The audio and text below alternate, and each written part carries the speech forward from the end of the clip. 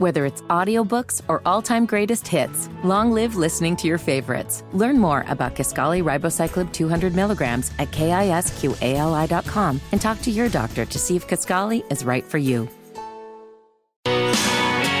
Tenderloins, euchre, basketball, Indiana stuff. Breaking news, by the way, here in this segment called Indiana Stuff. In a roundabout way, this has to do with Indiana.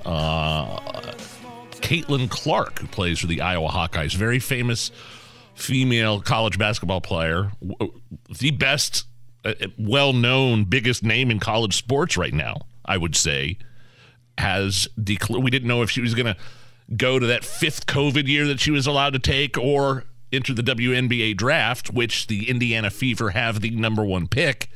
She has formally announced on X that she is entering the draft for the WNBA.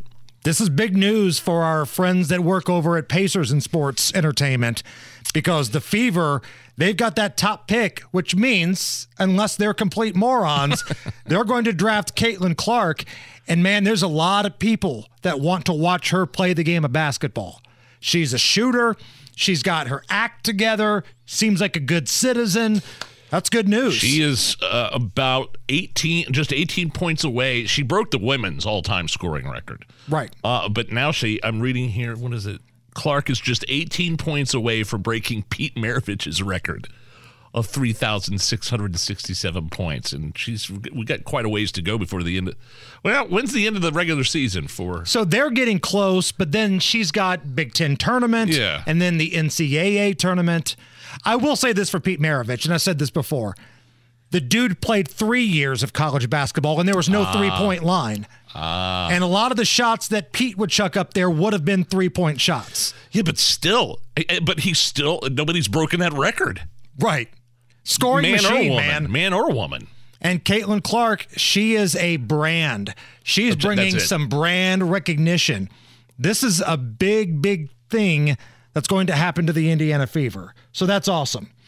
You may have heard on the news earlier, Harrison Silcox was talking about this, a bill that put the future of the blue line, the Indigo blue line in question, is now dead. And the reason why it's dead is that the folks that were talking about it got what they wanted. The whole point of this thing possibly dying was it was taking up lanes of traffic that cars could not use. Right.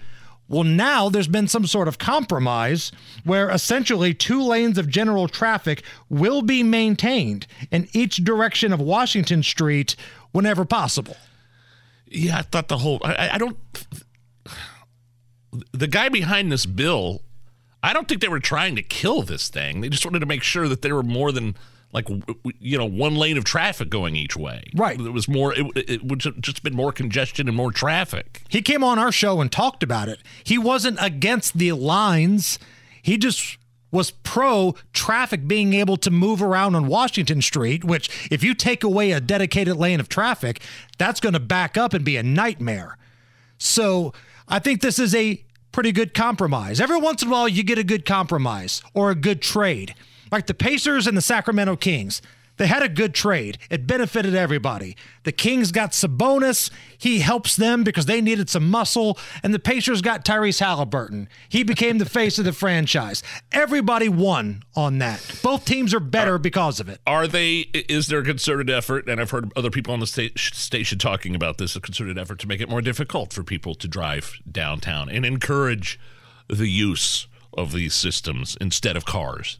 I think so, but they're going to have a hard time pushing it out because I think everybody knows what's going on. Let's not kid ourselves. The city county council and Boss Hogsett and all of his cronies, it's not about the traffic. It's about wanting to look progressive so they can get better jobs one day in other markets. The reason Joe Hogsett's the mayor now was that loser couldn't get hired anywhere else. So he came back and decided to be the mayor again. And now he can say, well, we are reducing emissions. Look how progressive Indianapolis is. We're like the Midwest Seattle, to which those lunatics is a good thing. So that's what it's about. And I'm happy that this little compromise comes along. If somebody needs to ride a bus, great. But don't block down an entire lane of traffic that most of us need because of it. That's all we're asking here. U.S. Senate hopeful John Rust, once again trying to fight to get back on the Republican primary ballot. According to a verified petition for judicial review filed in Marion County Court yesterday, Rust is requesting that an order made by the Indiana Election Division to remove him from the ballot was unsupported by, quote, substantial evidence. So what happened was the election board basically said, hey, for you to be on an Indiana primary ballot, you had to have voted in a couple previous primary ballots. Right. He did not do that. And he had not received certification to run from a county Republican chair. Those are two stipulations under Indiana's code that are required. Rust allegedly did not meet those, so they kicked him off the ballot. Now, I know folks like Rob Kendall are saying, screw it, just let him on. The more people, the better. Power to the people. I get all that. And Rust is saying, listen, I'm a good dude. I'm ready to run. I'm petitioning. I think you missed out on some evidence here. So we got some legal stuff going on. I'm fine with that. Jim Banks will tell you, as he said on this show, that Rust is a Democrat.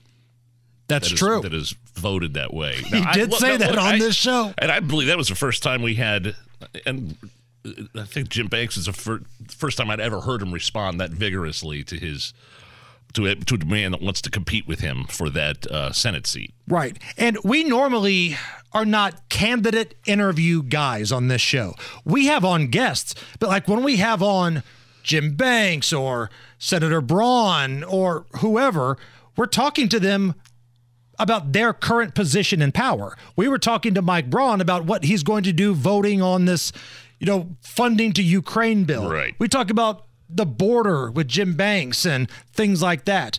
Somebody sent a tweet, might have been an email, I think it was a tweet the other day, ripping us because we were crapping on John Rust.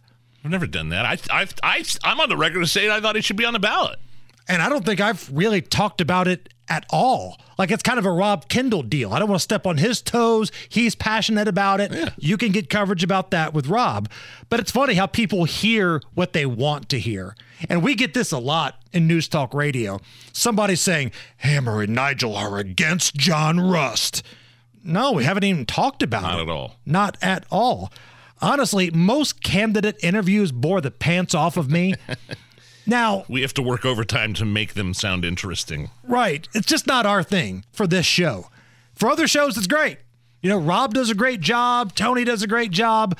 But for this show, unless you're going to bring a little entertainment value to the conversation here, I'd rather just do poop jokes. It's the Hammer and Nigel Show.